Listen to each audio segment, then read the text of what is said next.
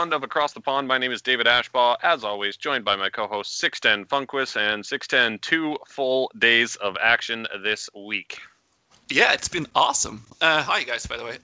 First and foremost, I really hate doing these remote podcasts. I really, really hate them.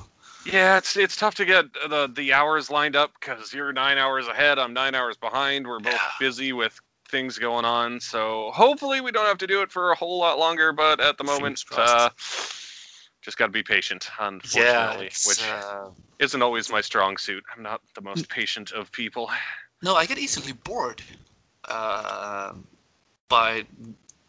waiting for stuff. I get bored. I want things to happen right now, and patience is, they say patience is a virtue, but when you've got kids, patience goes away. Yeah, that's fair. And just not knowing when I'll be returning to Sweden is tough. But yeah, we'll do our best. And coming up on the episode today, it is our first episode in a few that we have an interview. 610. Yes. If you want to maybe. Yeah, I sat down with a former. What? If you just want to tell us about that, I said. Yeah, okay. You just disappeared from my screen altogether. That's cool. Well, I sat down with the former Linköping goalie, current Ottawa Senators goalie, Marcus Högberg, the other day. Actually, we sat down twice because we lost the first recording. And, things kind of went downhill from that. And the second time we sat down, we were kind of on a time crunch. So we didn't actually get to everything I wanted to talk to him about. Which you can kind of tell by the end of the interview. But we did go through kind of some cool stuff, some tragic stuff, where he's at in life right now and what's going on. So I hope you really will enjoy that. And please provide us feedback. I should also mention that we had some listener questions from at least Tobias, our patron. I did get to a few of them myself, but I kind of lost Wi-Fi connection, so I didn't get to bring them up all together. However, Tobias, I promise you I will ask him all those questions when he gets back on, because he's promised he'll be back on once he's back in Ottawa. So some kind of cliffhanger for you there as well.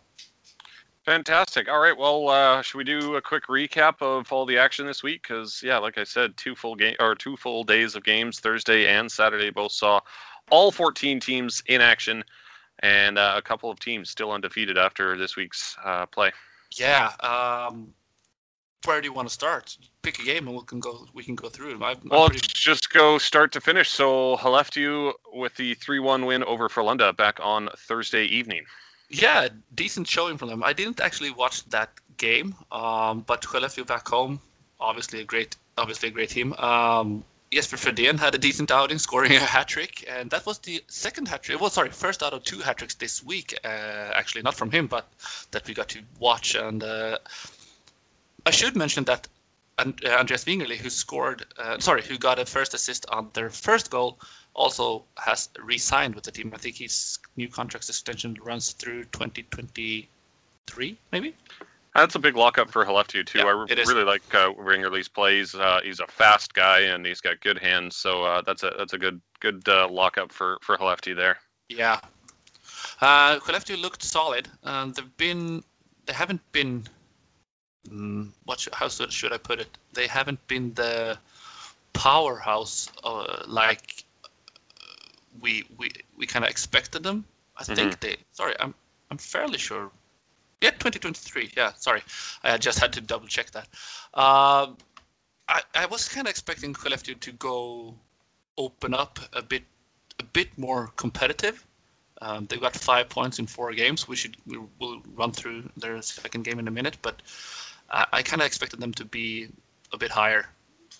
It's still only 4 games, but yeah, I kind of expected more from them right now. But like we've been talking about before, they got a new coach, and things might not have settled down altogether right.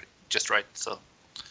Yeah, they've been off to a bit of a slow start, but obviously coming away with that 3-1 win, especially over Frölunda, is a good thing for them. And speaking of good things, moving on to the next game, Djurgården coming into their matchup against Malmo, were looking for their first win of the season, and they got it in a big fashion, shutting out the Redhawks with a 3-0 victory.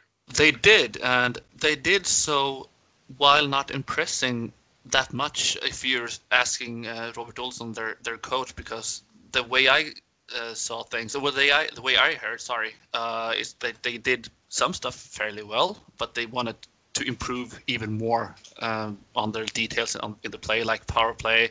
They hadn't scored a goal on the power play through that game. They did score twice Saturday, but we'll take that in a minute. But the details in the game, like the breakouts, their puck position play, and also the play before in front of their own net. Apparently, they weren't that satisfied with that, despite winning 3-0, thereby shutting out Malmö. So standards are high in Djurgården, obviously. Their preseason hasn't been a surefire lockdown to kind of establish them as a top tier team, but that win kind of, I thought that would kind of pave the way for them going forward. Yeah, and one thing that kind of jumps off the statistic page right here is this was a really kind of penalty-heavy game. Djurgården had 33 penalty minutes, and Malmo had 20. And I haven't seen the highlights from the game, but are you able to provide any insight into what happened there? Not from that particular game, but I did watch Djurgården yesterday, Saturday, so we can jump to that game. And Djurgården are having massive troubles with the new rules, because we should mention like stick infractions with the stick, like hooking, slashing up top, are instantly a 2-minute minor now. So you see a lot of power plays. Many fans are kind of complaining because there's been so much special teams that you haven't really seen a 5-on-5 game through and through. That the special teams have. This doesn't always only goes to the Djurgården games. This is in general, but Djurgården kind of, I think they're having massive troubles with this, and that's because of two things. They're a fairly young team, so I think the younger guys kind of quote unquote cheat a bit, and now they get caught doing so with the little extra slash or the small hook or whatever, and you get instantly penalized by that. And also, jumping to the Djurgården Saturday game, they got 2 or even 3 either puck out penalties or too many men on the ice penalties while they were on the penalty kill. So they went down 3 versus 5 or 5-on-3, if you want to throw it that way, like 2 or 3 times yesterday, and you can't do that. No, you really can't. And I mean, sure, the rules are the same for everybody, but Djurgården are kind of exceptional to me. Yeah, I don't know what's going on. Well, we had talked about it on the previous episode as well, and it's just anytime, new rules are implemented in any league, really, there is an adjustment period that teams have to, adjust to these things. But like you said, Djurgården kind of shooting themselves in the foot. 33 penalty minutes, but they still managed to come away with the shutout victory. But certainly a part of their game they're going to have to improve moving forward. We should also mention that Dick Axelsson got a game misconduct penalty, so that kind of ran away the score there. He got a 10+ game, I think, whatever that added up to, but 5+ game, I think. And he got suspended for a couple of games for using abusive language between the locker rooms. So that was kind of interesting, but we can go into that debate further down the road, because that's another thing. But he got a 2 or 3 game suspension for that, so he did not play yesterday. Next Thursday night game from a team that honestly is surprising me with how well they've been playing so far. Örebro with the 5-3 victory over Leksand, and then also just skipping ahead to Saturday as well. Örebro had a big 6-4 victory over Linköping. Let's talk about their hot start, because they have claimed all 12 points so far this season. I really like watching Örebro play hockey, man. I haven't said that in a long time, but they're looking. From the goalie out, they're so solid. They got a solid tactic, solid strategy for how to approach the game. They're building with what they've got, and they've got a whole lot of firepower. But they're kind of using everyone to their complete, to their strength. I really like what they're doing here. I know we've talked about Jonas Enroth, their goalie, being one of the top goalies in the league, and he kind of excels, because when I look at him play, he's not the biggest goalie. I think he's 6 foot, on the dot, 6 foot. So it's not a big goalie. It's more of an athletic goalie, moving around quite a lot. But he's so quick, and it might be the bigger rink doing it, but he can read the play pretty much the entire time, and he gets a lot of good help from his defensemen as well, of course. But Örebro, they're looking really solid, and they did so. I didn't watch the complete Linköping game, but they're looking interesting. It might be there might be a dark horse actually coming in first. I gotta say. I really like what they're doing so far, and they've put together some great performances, especially on Thursday against Leksand. The second hat trick of the week, Linus Oberg, scoring 3 goals, 2 of which came in the third period when Leksand was making a push to try and get back in the game. And so that's a big performance there from Linus Oberg. They also got one from Rodrigo Abels. They got one from Borna Rendulic as well. So they're getting a lot of offense production right now. Rodrigo Abels, his goal, I think that was a shorty. He broke through and he fired it kind of underneath the right arm, I believe, of the Leksand goalie, and just it was such a good goal. He fired it so fast. He was completely without a chance, the goalie, and it was a really nice goal. Underrated shooter, Rodrigo Abels, I gotta say. And then obviously we should also mention that Marek Rivik got an assist in this game, and he also got an assist on Leksand's game Saturday, making him he got 2 assists on Thursday, making him the first player ever to score 8 assists in his first 3 or 4 games of the season ever, which is kind of cool. That's crazy. 8 assists. Wow. Yeah. That is crazy. But yeah, and then jumping ahead to Saturday for Örebro, their big 6-4 victory over Linköping, and Linköping's struggles continue to plague them early in the season. And I feel I'm piling on the guy, but I'm questioning Niklas Lundström as an SHL goalie, man. I really feel sorry for him. We did question the signing before this season. I was obviously thinking he'd come in as a clear-cut second goalie or a backup goalie, but now with Jussi Rynäs haven't played a single game since his arrival due to, I don't know, reasons. So Lundström has to carry the load, and he doesn't do a very good job. In the second period against Brynäs Thursday, in a game which Linköping actually won on overtime, he let in 3 goals on 6 shots in the second period. You can't do that, no matter what the shots are. You're gonna have to stop at least 5. Possibly you should stop all 6. If you don't have that big a workload during a period, you can't do that. No, yeah, absolutely. And that also is kind of, it speaks to the fact that, sometimes getting more shots on net as far as the goaltender is concerned is good for the goalie, because, if you're sitting between the pipes not getting a lot of action, you get a little cold, maybe you get a little complacent, and like we see there, 3 goals on 6 shots. So yeah, and I'm sorry, I really don't mean to pile on the guy. I'm sure he's a great guy, but as a goalie, his saves percentage through 4 games is 85-59. You can't have that.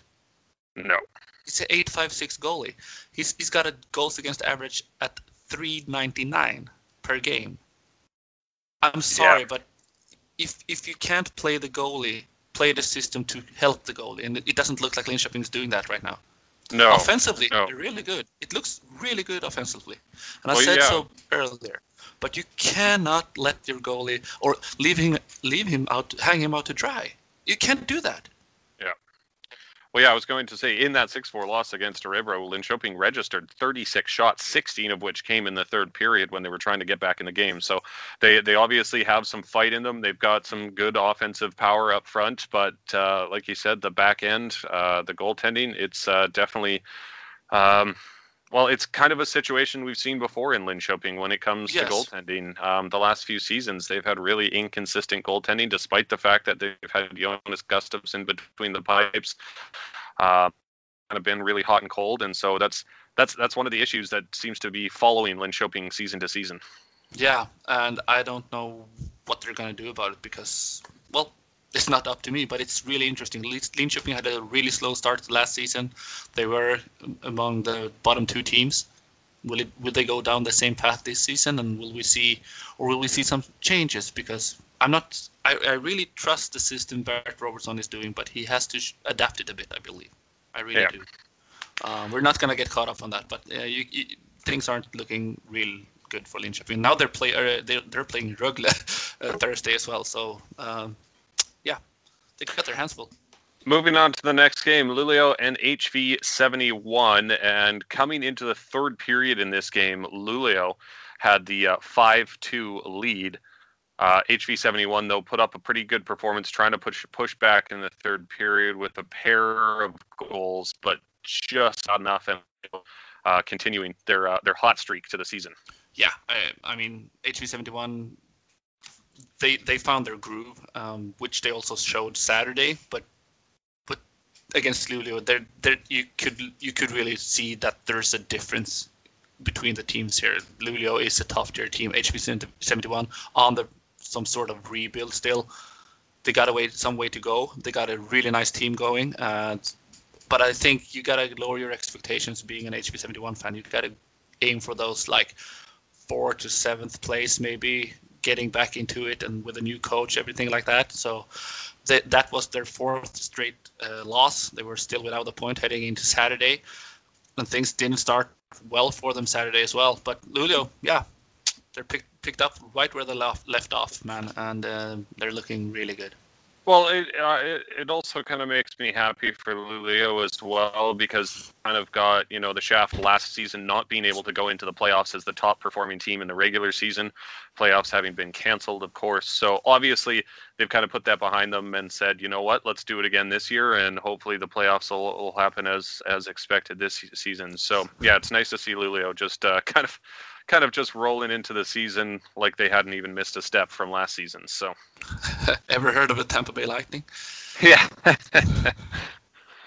We'll talk about that later in the podcast. But Next game was Linköping coming away with a 5-4 win over Brynäs in overtime, and we talked about it last episode. Linköping.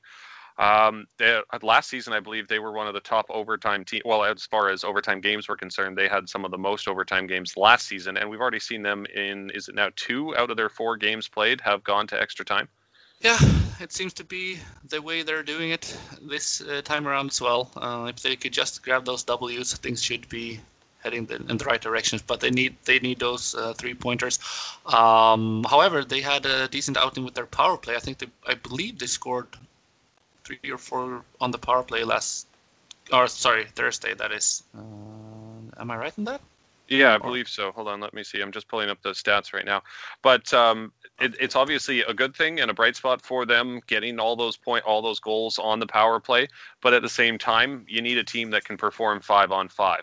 And that's not something we've seen from Linköping so far this season, at least not a lot of it. And you got to take advantage of those power plays when you got them, but at the same time, you can't rely on power plays to win games. Exactly. But during this kind of ramp up of the new rules, I think you should really not rely on the power play to get your victories, and at the same time, you should really practice power plays, but because it can be a decisive factor. I just want to point out the 3 power play goals. Yeah. I just want to point out that Jonas Junland scored his first goal as a Linköping player since coming back from Switzerland, and the play-by-play guy kind of pointed it out as well. He talked to Jonas Junland before the game, and Jonas Junland was standing choosing between 2 sticks, and he went, "I'm going to use this one," and then he scored. So I had to send Jonas Junland a text message, and I just said, "That's a nice shot," because it was one hell of a shot. He kind of went far side with a snapshot, so you don't see that every day from a D-man. And he went like, yeah, sometimes it bounces the right way, and if he can continue scoring, that looks really good for them. Yeah, and well, another bright spot that Linköping have to take out of this is the fact that they had a real rough second period, giving up 3 goals and heading into the final frame down by a pair of goals. But in the final 5.5 minutes or so of the third period, managed a pair of goals in quick succession to tie things up, and then finished it off in the overtime period. And so, not going into that third period kind of like feeling like the game's already over, they were able to rally and come away with a 2-point victory. So they've definitely got to be happy about that. Yeah, and I honestly thought that would carry over a bit to the Örebro game, especially with the D scoring 2 goals with Junland and Jonas Holas, but apparently it didn't. So back to square that one for Linköping. Now, this game was potentially a bit surprising with how it turned out. The Lakers coming away with a 2-1 victory over Rogla, which I'm sure probably not a lot of people expected. Rogla coming into the season, definitely one of the teams to watch, definitely one of the offensive powerhouses, but they had the one goal in the first period, and that's all she wrote. The Lakers were able to score one in the second, one in the third, and hold on against a very, very talented Rogla team. So that's a big win for the Lakers. The Lakers kind of, how should I put it? They kind of put a blanket on the Rogla offensive firepower, holding them to like 8 shots a period on average, or 7 shots a period, pretty much, which is pretty good. Yeah. Rogla then kind of excelled against Djurgården yesterday as we were recording this, which we'll get to. But yeah, it's a nice shot, a nice way for Växjö to getting into their groove, because they were a disappointment last season. We can't really shy away from saying stuff like that. But yeah, you need to win those low scoring affairs, and I believe that was a bit of a boost for Växjö, actually, especially like you said, beating a team like Rögle in the fashion they did as well. So yeah. Yeah, absolutely. And for the final game of Thursday night, also potentially a bit of a surprise. Oskarshamn coming out real hard and fast in the first period, scoring 3 against Färjestad, adding an additional 1 in the second period, and coming away with the 4-2 victory over Färjestad. So obviously that's potentially another game that not a lot of people expected to turn out the way it did. I really liked the pre-game interview with Johannes Salomonsson prior to this game. He kind of went, we last season we wanted to see what we could do against Färjestad, and now we're gonna beat them. That's pretty much what they said, word by word. And they went out and kind of played Färjestad out of the building, because Oskarshamn were really, really good in this game. They really were, and the margin could have been bigger, I gotta say. Absolutely. But on the other hand, going into Saturday, let's talk about Oskarshamn and HV71, because HV71 doubling up Oskarshamn 6-3. So yeah, kind of tough way to come, obviously riding high after Thursday night's game for Oskarshamn, and then a bit of a low light for them on Saturday afternoon. Yeah, and I wonder what happened there, because Oskarshamn, I didn't watch the game, but Oskarshamn went up 2-0 in the first period. HV71 put a goal, made it 2-1 before Oskarshamn made it 3-1, but then they just fell completely, letting in 5 straight goals. I don't know what happened. I haven't seen the game really. Post game, they kind of went just reading up on it prior to this. Prior to this episode. But no, I don't know. Something happened, and hopefully it was a bit of a bump in the road for Oskarshamn. Well, you can, they lost their 5th straight game to HV71. So they haven't beat them yet. So that's tough to swallow. But you can definitely see when looking at the game stat sheet that the turning point was definitely at the end of the second period. HV71 scored a pair of goals in under a minute. The second one coming with just 29 seconds remaining in the period. And so obviously HV71 carried all the momentum into the third period and turned that momentum into another 3 goals in the third frame. Just absolutely, completely outplaying Oskarshamn in the final period to come away with the 6-3 victory. Those kind of tilted ice goal stints, you don't see that a lot. We talked about this before on the podcast. We don't see that often in the SHL. You see that quite often in the NHL, I gotta say, where a team scores 1 or 2 or even 3 goals within minutes of each other. So you rarely see that in the SHL. So I might even go back and watch those goals and watch that period, because I want to see what happened there. Yeah, but a good bounce back on Saturday afternoon for the Malmö Redhawks after getting shut out on Thursday by Djurgården, able to come away with the 4-2 victory over Färjestad, whose early season struggles continue as well. Yeah, Färjestad, first and foremost, Färjestad had played the Thursday game without Gustav Rydahl, their top center. They lost Jacob Nilsson, their second line center, to what looked like a pretty severe injury. The prognosis for Rydahl was that he was to be gone for another 5 weeks, but he made his comeback yesterday, looking really solid in the process. Also, Jacob Nilsson was back yesterday. He scored twice actually, but Färjestad, they I don't know what's going on, because they look from time to time they looked like the powerhouse we're used to see them as, but then they kind of you talk a lot about structure and chemistry, and those components are there, but not to more than maybe 80, 85, maybe 90%. You can't have that. You need 100% focus. And it might be focused, it might be something else, but something isn't right in Färjestad right now. And I can't put my finger on what it is, because from time to time they look really good, and they just can't get things going. And it might just be bad luck. It might be, honestly. Yeah. But it because they outshot Malmö, 23, sorry. Yeah, and I mean, you look at what they've done so far this season. They've only got 2 points on the season. They're currently sitting dead last in the league with a -7 goal differential, and they're only one of 2 teams that have played 5 games so far. So they're falling behind, and like you said, maybe there's a bit of a consistency issue there. Maybe they're just not feeling it so far, but they've got to get things turned around if they if they want to get things rolling in Färjestad and get back to their the Färjestad that I guess we're used to seeing. Yeah. On the bright side, let's talk about Malmö for a while. Mm-hmm. I really like, because first and foremost, Oliver Lauritsen, their new signed captain, the D-man, he opened the scoring by actually coming in all alone with the Färjestad goalie. So you rarely see a defensive D-man coming on a breakaway, but he did, and he finished off really nice between the legs of Henrik Haukeland. And then they just kept going. 3 out of the 4 goals were from D-man. They played a really solid defensive game. It was Färjestad kind of bounced back at that with an early goal in the third period by Nilsson, and they scored another one like a couple of minutes later. But Helge Gransman, the future draft pick of some lucky team in the NHL, scored a beautiful slap shot, just putting it away 4-2. So yeah, Malmö are looking really solid. Färjestad not so much. Moving on, Rögle continuing their good start to the season after a bit of a hiccup on Thursday night, coming back with a 5-3 victory over Djurgården. And I gotta say that 5-3 victory could have been bigger. I watched the game.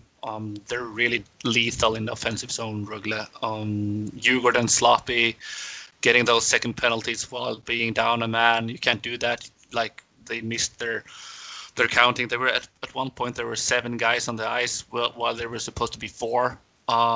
You can't do that. Even if you're young, you just can't do that. And Rögle kind of capitalizing on those power plays. I think they scored 1, 2, 3. Yeah, they scored 3 out of the 5 goals on the power play. Djurgården scored twice on the power play, so they kind of broke that deadlock. But yeah, Daniel Saar scored twice, and Erik Jelinas with a nice slap shot. Rögle are looking solid. Simon Ryfors, we should mention Simon Ryfors because he actually scored twice, I believe. I gotta read this up. Sorry. He scored once, scoring his 4th goal of the season. His best season so far in the SHL is 6 goals in a complete season. So he's up for a real nice season now, and he looked really good doing so. He's so lethal. He's going into that high slot area and moving down from that towards the goalie, and you kind of can see him not shying away, but without drawing any bigger comparison. You know the kind of thing that Sidney Crosby does when he goes invisible. Yeah. And people kind of forget about him. And then he just pops up somewhere else and scores a goal. And that's Simon Ryfors. He did so yesterday. He kind of disappears, comes back, and boom, he fires a one-timer. And then he goes back, disappears, comes back, boom, another for one-timer. And he's just there. It's so cool to watch. Yeah.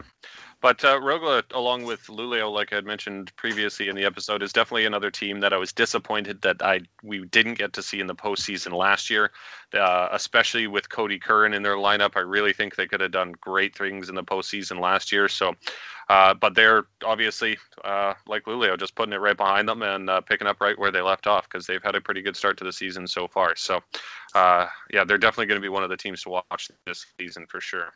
Yeah, should also mention that Johan Gustafsson, their new signing in net, made his debut with Rögle, stopping 26 out of 29 shots, and he looked really solid. He really did. 2 of the goals came on the power play, so you can't really fault him for that. Now, moving on, one of the teams that has been kind of quietly good to start the season, Breenis, with the 3-2 win over Haleftyu, and now currently sit 5th in the standings with 7 points overall after 4 games. Yeah. The thing is, well, first of all, the game winner came with like a minute and 8 seconds to go of the game. I just heard someone in the office while we were working going, "Holy shit, they scored!" And but what you should know from this game is that Skellefteå outshot at one point had 29-9 in shots on goal. So you shouldn't really read too much into the score. Of course, you want those 3 points, but Brynäs fired. They had 16 shots on goal. They had 23 shots attempt with 7 shots going past the goal, or sorry, not hitting the net, compared to 39 shots on goal for Skellefteå and adding another 24 shot attempts, not making it hitting its mark. So yeah, they came away lucky. Nothing else. Yeah. And one player in particular for Breenis that I think is going to have a great season, and he's had a great start to the season after probably underperforming last year, is Jayden Deschanel. Yeah. Last year in 46 games, he had 8 goals, 10 assists, 18 points. He was a -20 on the season. This season, after 4 games, he's got 2 goals, 5 assists for 7 points. And so I think Deschanel has kind of finally found his stride here in Sweden, and I think he's definitely going to be a player to watch this season coming up for Brynäs. I want to point something out. Sorry, I do agree on Deschanel, and I think his sophomore slump is nowhere to be seen. This is what we're gonna see from him going forward. I want to point something out on Brynäs. Their PDO is 105.5 right now, which is you're supposed to like even it out at 100. Yeah. For those of you who don't know, which could be a bit of a worry. You can expect their PDO to come down and for Brynäs to kind of lose more. Mm-hmm. Generally speaking, I'm not gonna go into details. What should be worrying for Djurgården is that they have the highest PDO in the league with 105 point, almost 7 with 6.6. So things might be even worse for them. Yeah. And what should worry Linköping is that they're on 99 on the PDO, so not much more can swing their way. It's still early in the season, but yeah, some worries here and there. Now moving on to the next game, the Lakers with, they had a tough back-to-back games this week with taking on Rögle on Thursday. They came away with a 2-1 victory. Unfortunately, it was the same score in their game against Luleå, but they were on the losing end this time with a 2-1 loss against Luleå. However, against a team like Luleå, losing 2-1 isn't a huge blow to them. I think they played fairly well. Yeah, they did. We should mention that in net for Luleå, Jesper Wallstedt made his SHL debut. He's 17 years old. He stopped 20 out of 21 shots and looked really, really good doing so. So that's a big shout out to him. I really like a new goalie making his mark on the biggest scene. So that's really, really cool. Yeah, it's always nice to see, especially, my goodness, 17 years old. I think he's 17. I think he's turning 18 later on in the season, I believe. I'm going to look it up while we're talking. So no, he is 17. I'm just looking at the article on the SHL website cool. Right now. So that's huge. Absolutely massive for him. And I remember us talking about this, raising some question marks, and sure, it's a 1-game sample size, but still, he stopped 20 out of 21 shots. He will be the second goalie behind David Rautio. It's really cool. It really is. Yeah, so good for him. Obviously, that's just 1 game, but it looks like that kid's certainly got a bright future ahead of him. So yeah. I wish him all the best of luck. We have already talked about the 6-4 Örebro Linköping game, and the final game of the week was Frölunda with the 4-2 victory over Leksand. Yeah, they kind of churned down Leksand, if you will. Two teams off to a high-scoring start to the season, pretty much. But I didn't watch the game. I was working with some other games last night with the SHL. But apparently, Frölunda put up quite a nice of a team effort. We should point out that Marek Rivik scored twice for Leksand, making his first 2 goals of the season, having had those 8 assists before.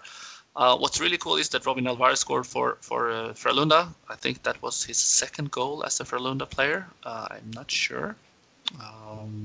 Yeah, Frölunda needed those 3 points. They really did. Now, okay, so that covers the games for the week, but let's talk about faulty equipment fines, because it seems like at the start of every season, these kind of either fines or penalties are given out, typically for the neck protectors that players are wearing incorrectly. Yeah. And so we've had some fines so far. Gustav Rydahl, Jacob Nielsen, and Merrick Rivik all got fined 5,000 SEK, and Lucas Raymond being a two-time offender. Fredrik Hendemark as well, sorry. Oh, Friedrich Handemark as well. And then Lucas Raymond, being a two-time offender already, got fined 10,000 SEK for faulty equipment. And I think this is just the league trying to make a statement saying, we want our players to protect themselves. And I think we'll probably see these kind of fines and penalties reduce as the season goes on. But to start the season, I think the league is trying to send a message to the players to say, you know what, protect yourselves, wear your equipment the way you're supposed to, and we won't have any problems. Pretty much so, yeah. But I once you've been fined, how can you continue doing that? I'm kind of questioning former podcast guest Lucas Raymond here. What's up with that, really? Might be bad luck, might be whatever. I don't know. That's weird. Anyways, should we move on and get to the interview, Marcus Hogström? We should. Yeah, let's do it, and we'll be back shortly. Yeah. So Sixten had a chance to sit down in the podcast studio with Marcus Hogström. So enjoy. No, not Marcus Hogström. Marcus Högberg, dude. Or Marcus Högberg. Sorry. So enjoy the interview. And welcome to yet another try with episode 30. No, 30. We're actually episode 31 in our interview here with Marcus Högberg. We were here a couple of days ago, and things didn't go to plan. So we're back here in the small but warm studio. And welcome again, Marcus. Thank you. How are you doing today? I'm pretty tired. I've been practice today, so I'm pretty gassed right now. What did you do today? Upper body workout, and ended up with some conditioning. So no on ice stuff today? No. How many times a week? Sorry, are you on ice right now? It depends. Can be like 1 to 3 ice practice a week. Yeah, and you're practicing with your friends right now, like Gustav Forsling. Yeah, and then actually we got the opportunity to practice with under 20 here in Linköping. Oh, okay. So that's good for us. Oh, cool! That's cool. So it's you and obviously goalie coach Magnus Wernbloom. Yeah, Michael Wernbloom. Sorry. Yeah. And with the complete squad, or just the goalies with the squad? Like when I worked with Wernbloom, it's more focus on me. So it can be like four shooters. Okay, so no, like we were talking the recording that got lost. We talked about getting those game situations kind of going. Can you get that with the U20 squad? Yeah, of course. They're like a really good group of guys and really talented guys. So I'm just happy to be on ice and feel the puck and get some game situation there too. So let's start. Before we jump into where we are today and where you are today in your path of going down your NHL path of your career right now, let's start from the beginning. You grew up in Örebro, not that far from Linköping. It's only about an hour's drive for those of our listeners who aren't familiar with the Swedish geography. You grew up there, you started playing there, but you came here to Linköping at quite a young age. Did you go here for high school? Or hockey gymnasium? Hockey gymnasium. So I moved from Örebro to Linköping when I was 15, and then that's where I started and played 3 years in the juniors, and then I moved to Mora, second division there, and played there a couple of months, and then I got the opportunity to come back to play in the playoff in the men's league because of the other goalie were injured, and then after that I spent 3 years in the A team, and then now I do my 4th year in North America. Because there's a difference moving like in Canada with the WHL and the QMHL and all that. It's a complete different thing moving here in Sweden when you obviously first and foremost it's not that big of a geographical move, but also here you actually go to school as well. Not you don't kind of leave that behind. So what was it like moving away from home at such a young age for you? No, it was hard from the beginning, and do the laundry and cooking stuff. And I remember my mom and dad did some cook some food and put it in the freezer, and Like lunch boxes? yeah, lunch boxes. And but it was a big step. I had another guy from my hometown who moved with me, so it was easy for me to get that what do you call Transition? it? Yeah, transition, and then everything went really smooth. Did that do you think that helped you in any way when you finally made your move to North America? Yeah, of course. Like I was just a kid when I was moving to Linköping, so of course that helped me a lot. And nowadays you still have your home base here. You bought a house in the southern part of town, and this is where you return to when you come home after seasons and stuff like that, right? Yeah. Like Linköping is home for me. I remember when I was like after first year, I said to my family like I'm probably gonna stay here for a while, and now 10 years later, I'm still here. So it's a great city, good people, and I like it really much. Let's go into the kind of goalie position. When I was growing up, I wanted to be a hockey goalie like most kids because of the gear. What made you fall in love with the position?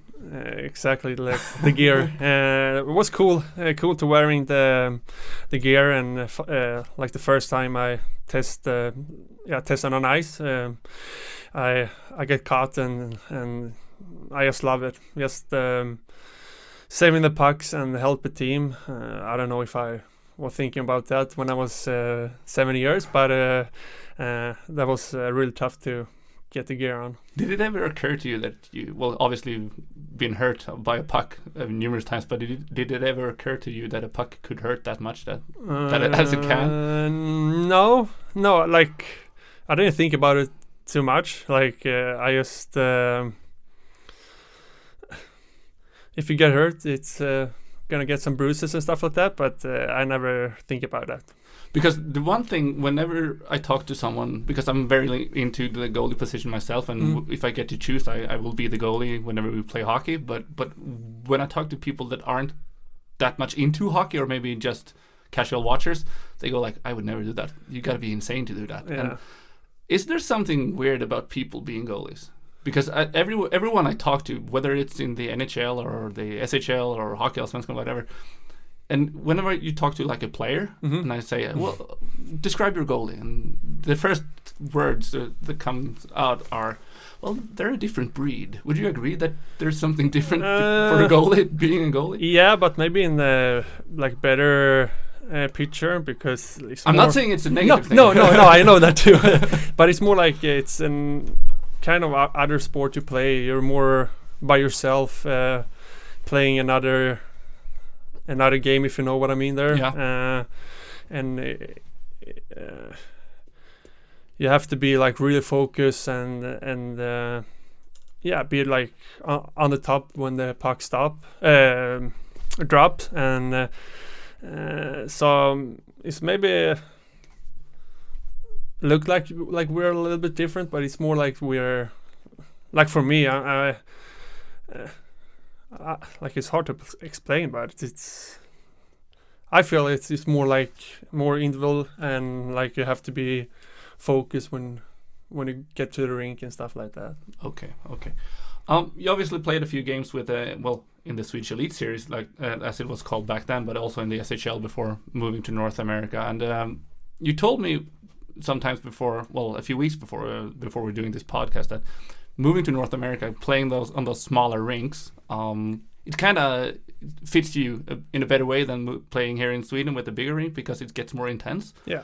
Why is that?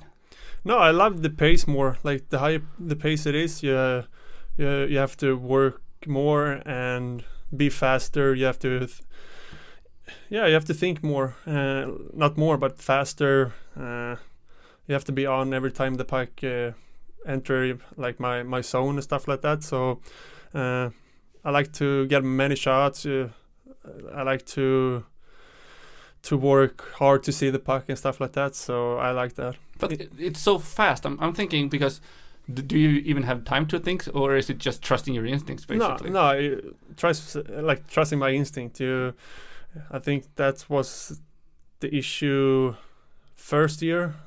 You don't know how everything's gonna work out like the first time you hit the ice. So I maybe think like, I was thinking too much the first year.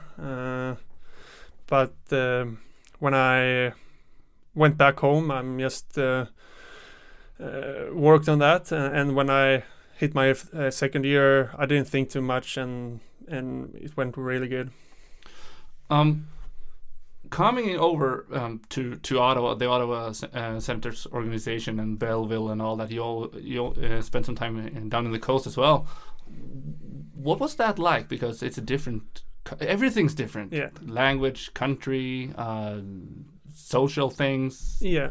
How much of that, if anything, did affect your game on the ice the first season? I was not used to be like up and down all the time. My first year, my aim was to be like play a lot of games in the AHL.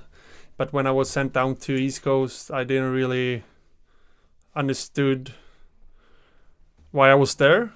But it was like we were like three other goalies who were like really good, and it took some time to like accept it, and like here, like I'm gonna be here for a while, and when I suddenly like understand like that the situation was, I just tried to think like I was thinking smarter, like come on, focusing on yourself basically. Yeah, exactly, and not like I was thinking like millions thoughts, what like where should I be, like a lot of my head was so heavy, and I was like, okay, come on, shake it off, do your best, listen to your coaches, and after Christmas I was sent up, and after that year I was like, okay, I have to be more positive, listen to the coach. They are here for helping me and stuff like that. So but when I was in the coast, that helped me to like figure out like that when you are in AHL, like you appreciate what you're getting there, and because I was in the East Coast, and the players who play there, they are like, you don't get stuff for free, and that's tough down there. A lot of bus rides and like 24 hours in the bus and stuff like that. So you see the life in a different picture there. It is. It's a different way of life, obviously. But I want to move a bit forward in time to this past season, where you got a new coach in DJ Smith, who came in from the Maple Leafs. Yeah. And at one point, I can't remember whenever this was, but sometime during the winter, he actually said that my job this spring is to play, well, Marcus, well, you as much as he can, and well, he did. You got the opportunity, and you pretty much grabbed it by the horn and ran with it. Getting into that groove, how was that? Just getting into that NHL groove. No, that was hard from like the beginning. My last like two years ago, I get four games, and that helped me to like see what's coming when I was up this year. But the group and the staff was amazing, so it was easy to transform from the AHL to NHL, and then like it's NHL is a really good league there, and a really good players. So, but it went good, and I'm happy about my season there. This is a hard transition, but your season wasn't all gravy. Your father passed away pretty much suddenly, and for the listeners, I know you're pretty comfortable talking about this. Yeah, that's why the hard transition.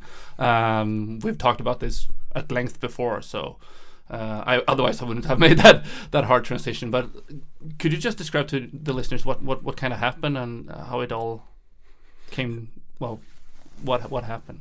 No. Like my mommy sees the call from like nowhere that my dad had a brain tumor, and they didn't know how bad it was. So that was like before a game, like the day before the game, and I was supposed to play that game, and we talked. And was this a home game or an away? Yeah, home game. So I was in a hotel, and the next day I went to the rink and told my situation, my family situation with my goalie coach and the head coach, and the first thing they said were like, do you want to go home? And I said like, I want to play the game for my dad, and then see after game how I feel, and yeah.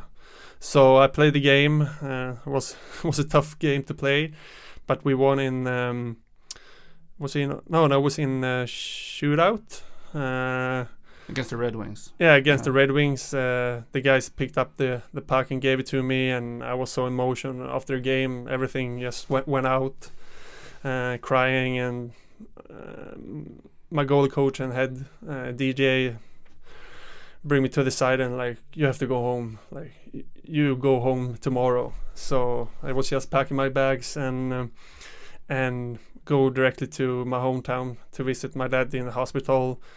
So I spent 6-7 days back home with him, watching some hockey back home, and but I could see that he was not, like, he was different, but he was okay because he was on cortisone.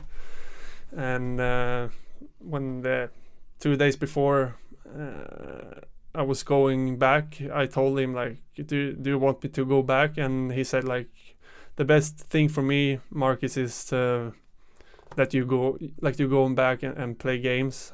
So I went back.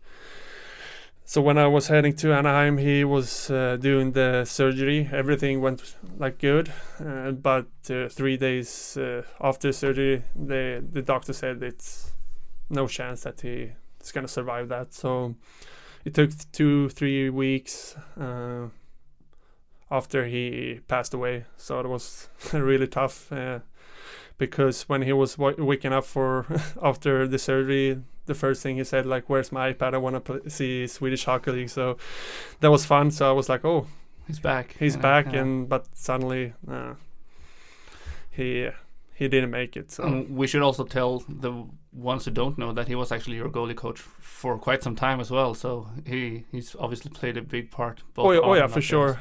He formed me that the goalie where I'm at like now, and we had a really good relationship. Like, he was my goalie coach on ice, but after he was my dad. So we could see, like, it was a really good relationship. So could you make a distinction there? Was it easy to go from him being a coach to being your dad? Yeah, because sometimes unfortunately you kind of see that in quite a few youth hockey teams, that the dad's coaching can't really make that difference, or they're too much of a coach, or there might be too much of a dad on the ice. Yeah. But there wasn't any issues there. No. He was so good at to separate when he was on ice. He was my goalie coach, and he put some, not pressure, but like we talked like, I want to be good as possible. So he challenged me, and then after practice back home to the house, he was like, yeah, we're talking about the game or practice, but when we was home, he was my dad. So I really appreciate that that he did that too. Was he when you moved on? We're gonna leave the topic, but I just thought of a question actually. When you moved on in your career, moving to Linköping, then to North America, you told me he came over for a father's trip. Yep. Was it ever like he talked to your goalie coach? Was there any like, out of pure, how should I say, workman-like interest for him to know how your goalie coaches in your career have worked with you, or anything like that? Was he like interested in how are they coaching Marcus right now, or what are they doing? No. Like he was like, of course, it was interesting, but no, not really. It was like, yeah, you're doing your own thing, and I'm gonna support you wherever you do. So, no, that was amazing. That's awesome. To spend some time with him in Florida and Tampa to just see. Was this past season or the season before that? No, this past season. season, Yeah, past season. So I think he was really, really proud because we didn't talk so much feelings, but I know like the family was everything for him. So we had like a really good, like I said, good relationship, good talk, and when he was back home in Sweden, he told me, like he said that he was so happy for me and proud, and that was a really good memory that I'm gonna bring the whole life. It's a beautiful and touching story, obviously. We if we haven't said that already, we're obviously very sorry for your loss. Yeah. And well, life goes on no matter what happens. Nowadays, with the current hockey, obviously the SHL are playing now as we are talking today. The NHL just finished the Stanley Cup finals. We really don't know when you're about to fly over, when that happens for camp and whatever. How much do you follow hockey today? Have you been watching the Stanley Cup, or are you watching the SHL? Or? I saw some highlights in playoff, but I'm not really a sport human, like watching all the sports. See some highlights, and yesterday I saw Linköping won over Brynäs. Yeah, so I saw 5 minutes in the third, and then they got 2 points in after shootout, so it was good for them. It was overtime actually, but was overtime. Sorry. You got probably the 5 best minutes of that game anyway. Exactly. So you got to pick your moments. Eh? Good timing. Yeah. So what do you do when you're not playing hockey nowadays? What do you're fixing your house or hang out with your girlfriend and dog, or what are you guys up to? No, we just hanging out with our friends. Now, when you're a house owner, you take care of the garden and stuff like that. But now I'm working out, hang out with your friends, and spend time recording a podcast. Recording in the hot box. Yeah. We're about to finish this sauna recording for today, but thank you so much for joining us, Marcus, and thank you for. Well, actually, I do have one more question for the coming season. Do you kind of set your goals for the coming season whenever you plan your season, or is it just head on, let's see what happens kind of thing? No. Like I want to take the next step to be a regular NHL goalie and take the opportunity and play more games and see. And when I'm heading over again, I'm just gonna. Don't think, just play. I think that's the best way forward. Thank you so much for joining us, Marcus. And we might do like a Skype thing when you're over in North America again. Sounds good. I'm in. Awesome. Thank you so much. Thank you. All right. Once again, a big thank you to Marcus Högberg for joining Sixten in studio in Linköping. And Sixten, obviously, he has gone through a bit of personal tragedy over his life recently. So it was interesting to hear him talk about that. What amazes me about him is that he's quite open with it. It might be a way for him to kind of work with it, so to speak. But it's I don't know how to put it really, because it's a fine line between sounding kind of overly dramatic and not sounding emotional enough. But I really like his way of kind of talking about it, how he's so structured in his talk about his father. I don't know if I would be able to keep things together while talking to someone, not as a complete stranger. Obviously, we know each other, but still, like as open as he does. It's credit to him for doing so, and thank you so much, Marcus, for sharing, I should say. Yeah, and it's obviously it's a tough topic, like you said. I don't know if I'd be able to stay composed enough to be able to speak about it if I was in his same situation. But no, it's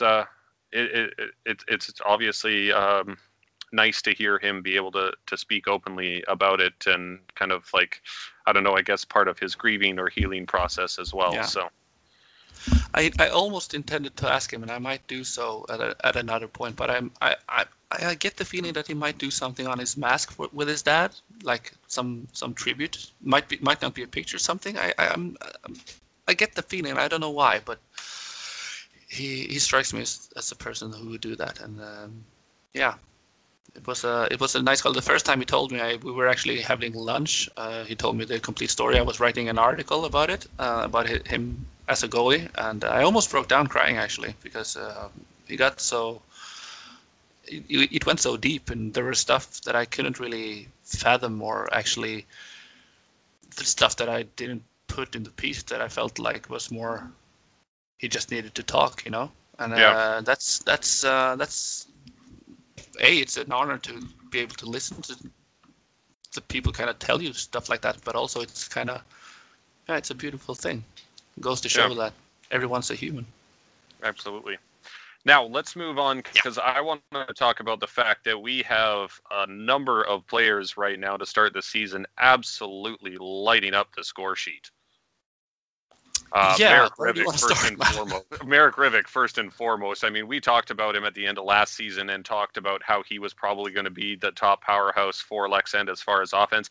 I don't think anybody was expecting this from him, though. 4 games, 2 goals, 8 assists. He's got a 2.5 point per game average right now. And he has 17 shots on goal, which is quite impressive. 17 shots on goal. And then Leksand, both Camper and Cehlarik have 7 points as well. So Leksand is getting some massive offensive production from their top guys. Yes, but we should point out that Marek Rivik is averaging 23 minutes 52 seconds a game as a forward. Carter Camper is averaging 21 minutes 25 seconds, and Peter Cehlarik is 23 minutes 55 seconds. So they're playing them a lot. Let's compare that, because I have the stats in front of me. Marek Rivik, obviously top of the standings as a player, top scorer right now, 10 points. Borna Rendulic, which is someone I suppose you wanted to talk about as well. He's got 5 goals and 3 assists for 8 points in 4 games. He's averaging 16 minutes 56 seconds. Of course, there's a complete difference in lineup. I mean, Örebro is more stacked than Leksand. Leksand should be playing their top players as much as they can, but in 4 games, that's okay. But what happens in 24 games? What happens in 44 games? What will it look like after 52 games? Will Marek Rivik, Carter Camper, and Peter Cehlarik be able to keep that pace over a 52-game season? I don't think so. I don't think so. No, I don't think so either. And I mean, in the SHL, you see it in the NHL every season. You get guys that are far above the point per game average, but it's not something you often see at the end of the season in the SHL. Oh. So I just wanted to point out the fact that obviously this isn't a maintainable pace for most players, but right now we have 22 players who are above a point per game average with 4 or 5 games played. 22 players right now are above a point per game average. That's insane. Yeah. That's really cool. I just want to go back to those Leksand players, because, you don't want to fall behind in the beginning of the season. And Leksand, we still believe they will be somewhere around the bottom, maybe not bottom 2, but bottom 4 or 5 teams. And you need those points early to get away from that. So in playing their top stars as much as they are, I do believe that they're going down the right path as of now. They do, but like you said, especially Marek Rivik, I don't think you can be playing Marek Rivik 23, 24 minutes a night and expect him to be able to play the entire season the way he has been playing. But also, it goes to show that Leksand lacks depth, because they have 3 of the top 4 point getters right in the league. They only have 4 points on the season and sit 9th overall. Yeah. So that should be a worry. They only have 5 players with more than 1 point, which is tells you a lot. So there are question marks, but it's a bit of a keeping up appearance in a way. And as long as Rivik, Cehlarik, and Camper are scoring, people will look at them. People will believe Leksand is perhaps better than they are. They will intimidate opponents. They will, But then again, when you read those plays, when you read them, when you break down their line, when you maybe take someone out, what will happen? So, yeah, Leksand has their work cut out for them. They need to get Patrick Zacharisson going. He was signed to score goals last season. He's averaging 16 minutes, 16 seconds right now. He's got 3 assists in 4 games. That's good, but not great. He's their captain. He should be leading the way, literally. Yeah, they got question marks. And I can see them making another signing. Should perhaps, if we get fans back in the stands, they get some money going, I believe Leksand would be in for another player or two. And they must be. Yeah. But, I just wanted to talk, about some of those top players and the fact that there's a lot of players right now that are producing quite well offensively. But let's take a look now at just kind of the team stats in general. So let's go down the standings. Örebro, obviously, right now, top of the leaderboard. Both them and Luleå undefeated. Örebro just at the top because they've got +8 to Luleå's +7. Luleå, not much of a surprise, but did you expect Örebro to get off to a start like this? I really didn't. But like we touched on earlier, they got their man in Borna Rendulic. He's paving the way both on the power play, on 5-on-5. He's so skilled. His chemistry, that's the buzzword there, with Mattias Bromé, former podcast guest, is really awesome to see. They scored a really nice goal against Leksand Thursday, where Bromé they played a give and go kind of thing, where everyone believed Bromé were to shoot because he had a nice angle on the goalie, but he just let it over to Rendulic, who, well, he literally crashed the net, but he scored before doing so. So they got something going. But what happens when Bromé leaves for the Detroit Red Wings? Nobody knows. We'll see. Well, it's going to be interesting because there's a lot of players right now that are playing on kind of non-permanent contracts just because of what's going on in the NHL.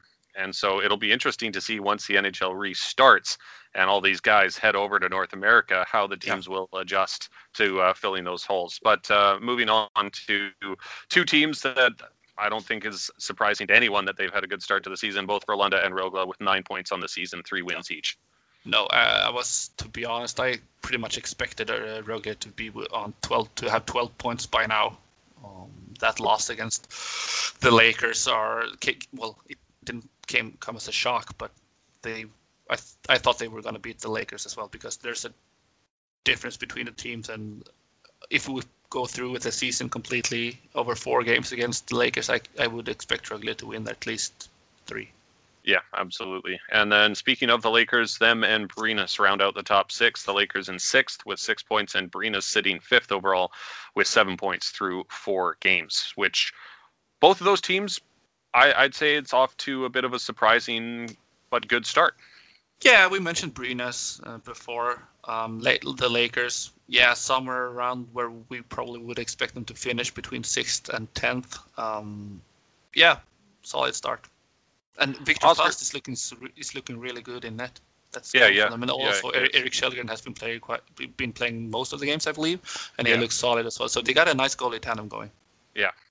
Oskarshamn sitting 7th overall with 6 points on the season. Right behind them, Skellefteå with 5 points. I think Skellefteå was obviously not off to the start that they wanted, and probably not off to the start that a lot of people expected.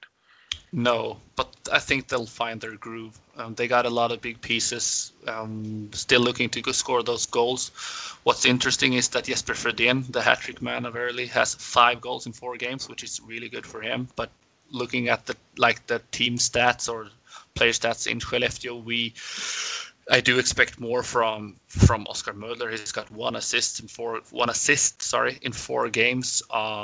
Once they get those, because we still have Oscar Möller's got 1 point, Joakim Lindström's got no points, and despite shooting 22 shots on goal. So once the Stars get things going with Skellefteå, I think Skellefteå will make their climb. That's pretty much what I say when you cut out. Yeah, and anyways, we had talked about Leksand, 9th overall with just 4 points on the season. Djurgården, obviously, just with the single win so far, sitting 10th overall on the season. And then HV71, Malmö, and Linköping.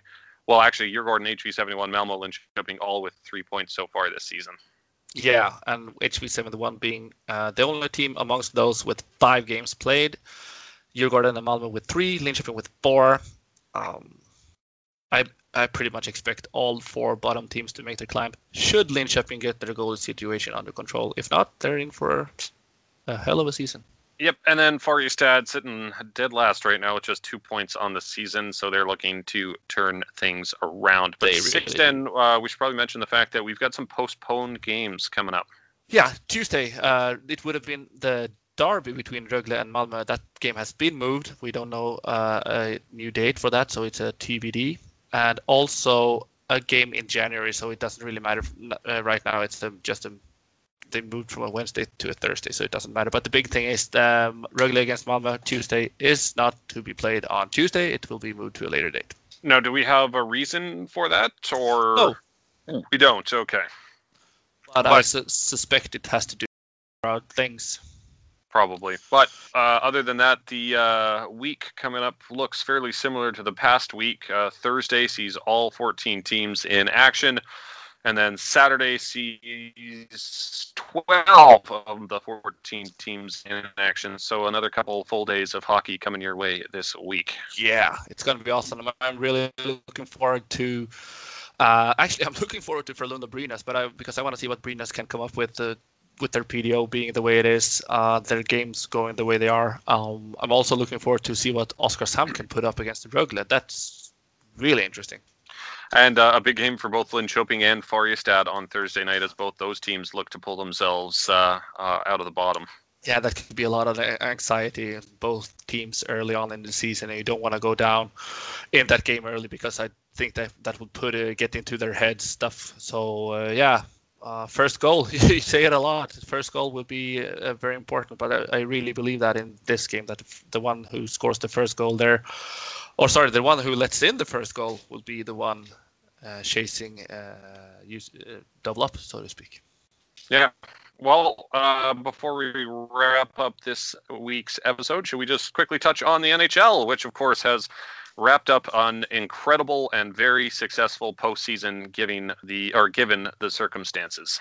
Yeah, let's just shout out everyone involved for making it happen in Toronto, in Edmonton, team staff, players, NHL staff, the ice guys, TV staff, anyone who's been involved. It's been so much fun to watch. It's been so cool. The arrangements, obviously, it's come out a news item here and there that the hotel life hasn't always been great, but no surprise there really for us, or at least me as an onlooker, as a fan, as someone who loves the NHL. It's been amazing. It's just been a great success. It's you look at it, and when it was first proposed, the bubble situation, the cities, when it was first proposed, it looked like it was such a ambitious idea, and they pulled it off to perfection. They really did. They did something like 33,000 tests over the 2.5 months, whatever it was. They didn't have any positive cases whatsoever. They were testing everyone every 2 weeks, and every week, right? Was it every week? Okay, yeah. But because it's just, I think there were a couple of thousand tests a week, actually. Yeah. But never mind. There were no cases. That's the most important thing. So. And yeah, we're gonna be able to look back on it, and just it was an incredible feat, pulled off to perfection. And you know what? I'm happy for Tampa Bay as well, after their kind of collapse in the postseason last year, getting swept by Columbus after being one of the most successful regular season teams basically in NHL history. And so, well deserved, well fought, and big congratulations to the Tampa Bay Lightning, and big congratulations basically to everybody involved in that situation, because like I said, it was just pulled off to perfection. Yeah, and I mean, a massive congratulations to Victor Hedman being awarded the Conn Smythe Trophy as well. Looking at those home videos when the Lightning came back to Tampa, it almost had me in tears, man. It's so cool to watch those videos when people come back home. But we got to mention the Dallas Stars. Looking at this, watching at that press conference with Jamie Benn, it broke my heart. It really did. I've been kind of hard on the guy before, with him not being as, maybe it's as emotionally attached to a press conference, but you can see why. I mean, obviously they do get bored, but watching him up on that podium, lost for words, just having lost the probably the hardest Stanley Cup Finals ever. You got to feel for everyone on the Dallas Stars team, and they made such a run. They had such a run. They had such a team. Hard fought, and all credits to them. They put up one hell of a fight, but you can't really stop the Tampa Bay Lightning right now. And like you said, probably one of the hardest Stanley Cup Finals, in my opinion, to lose, because being separated from your family for 2.5 months almost probably feels to them like the fact that they didn't win, that it wasn't worth it. And so that's a real tough pill to swallow, even more so than just a regular Stanley Cup loss. But yeah, it's I watched that Jamie Benn conference, and that was it's tough, and it broke my heart. It really did. I got to feel for the guy. You know what would be interesting in, like, I don't know, a year, maybe 2 years?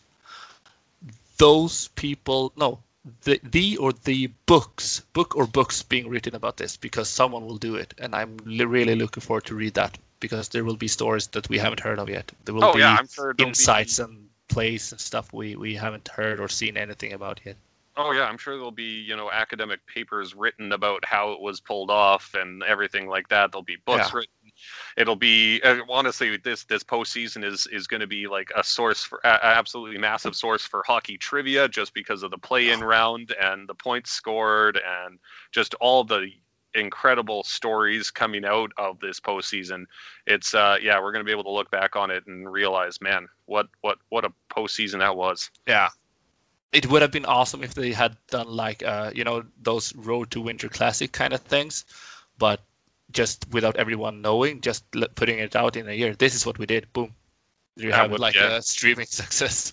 Have a camera crew kind of following around, and that would have been kind of. Anyways, I think we've kind of reached the end of this week's episode. So and we're going to shout out our Patreons this time, damn it, because I'm so we keep sorry. forgetting to do that. Yeah, I'm really sorry, guys. It's on my kind of thing, and I forgot. So I'm really sorry. We do appreciate every one of our patrons. We've got our patrons. I'm gonna say their names in a minute, but I'm really sorry once again. I forgot this, but thank you so much to Thomas, Danulo, Linus, Andreas, Tobias, who's actually the one providing our intro and outro, Anton, Zachary, and Lucas for supporting our plucky little show. And thank you for donating your time and money. Absolutely. And as a patron, we should mention you do get some advantages. You do get to ask questions for our interviews. We post here and there. We post on the Patreon site stuff for you guys. We're gonna do that more. If you have questions, send them our way. We'll do it. We'll do, I don't know, top 5 greatest moments in the SHL if you want. Just have our patrons write to us, and we'll provide you with stuff. Absolutely. All right, that does also, it for thank you to Hockey Sverige. Yes, absolutely. Yeah, because they've been reposting all of our stuff on Twitter and helping us get some more listeners, which is always very much appreciated. But that just about does it for episode 31 of Across the Pond. My name's David Ashbaugh. His name is Sixten Funquist. Wash your hands, stay safe, and of course, as always, support your local business in these trying times. Absolutely. All right, we'll talk later, guys.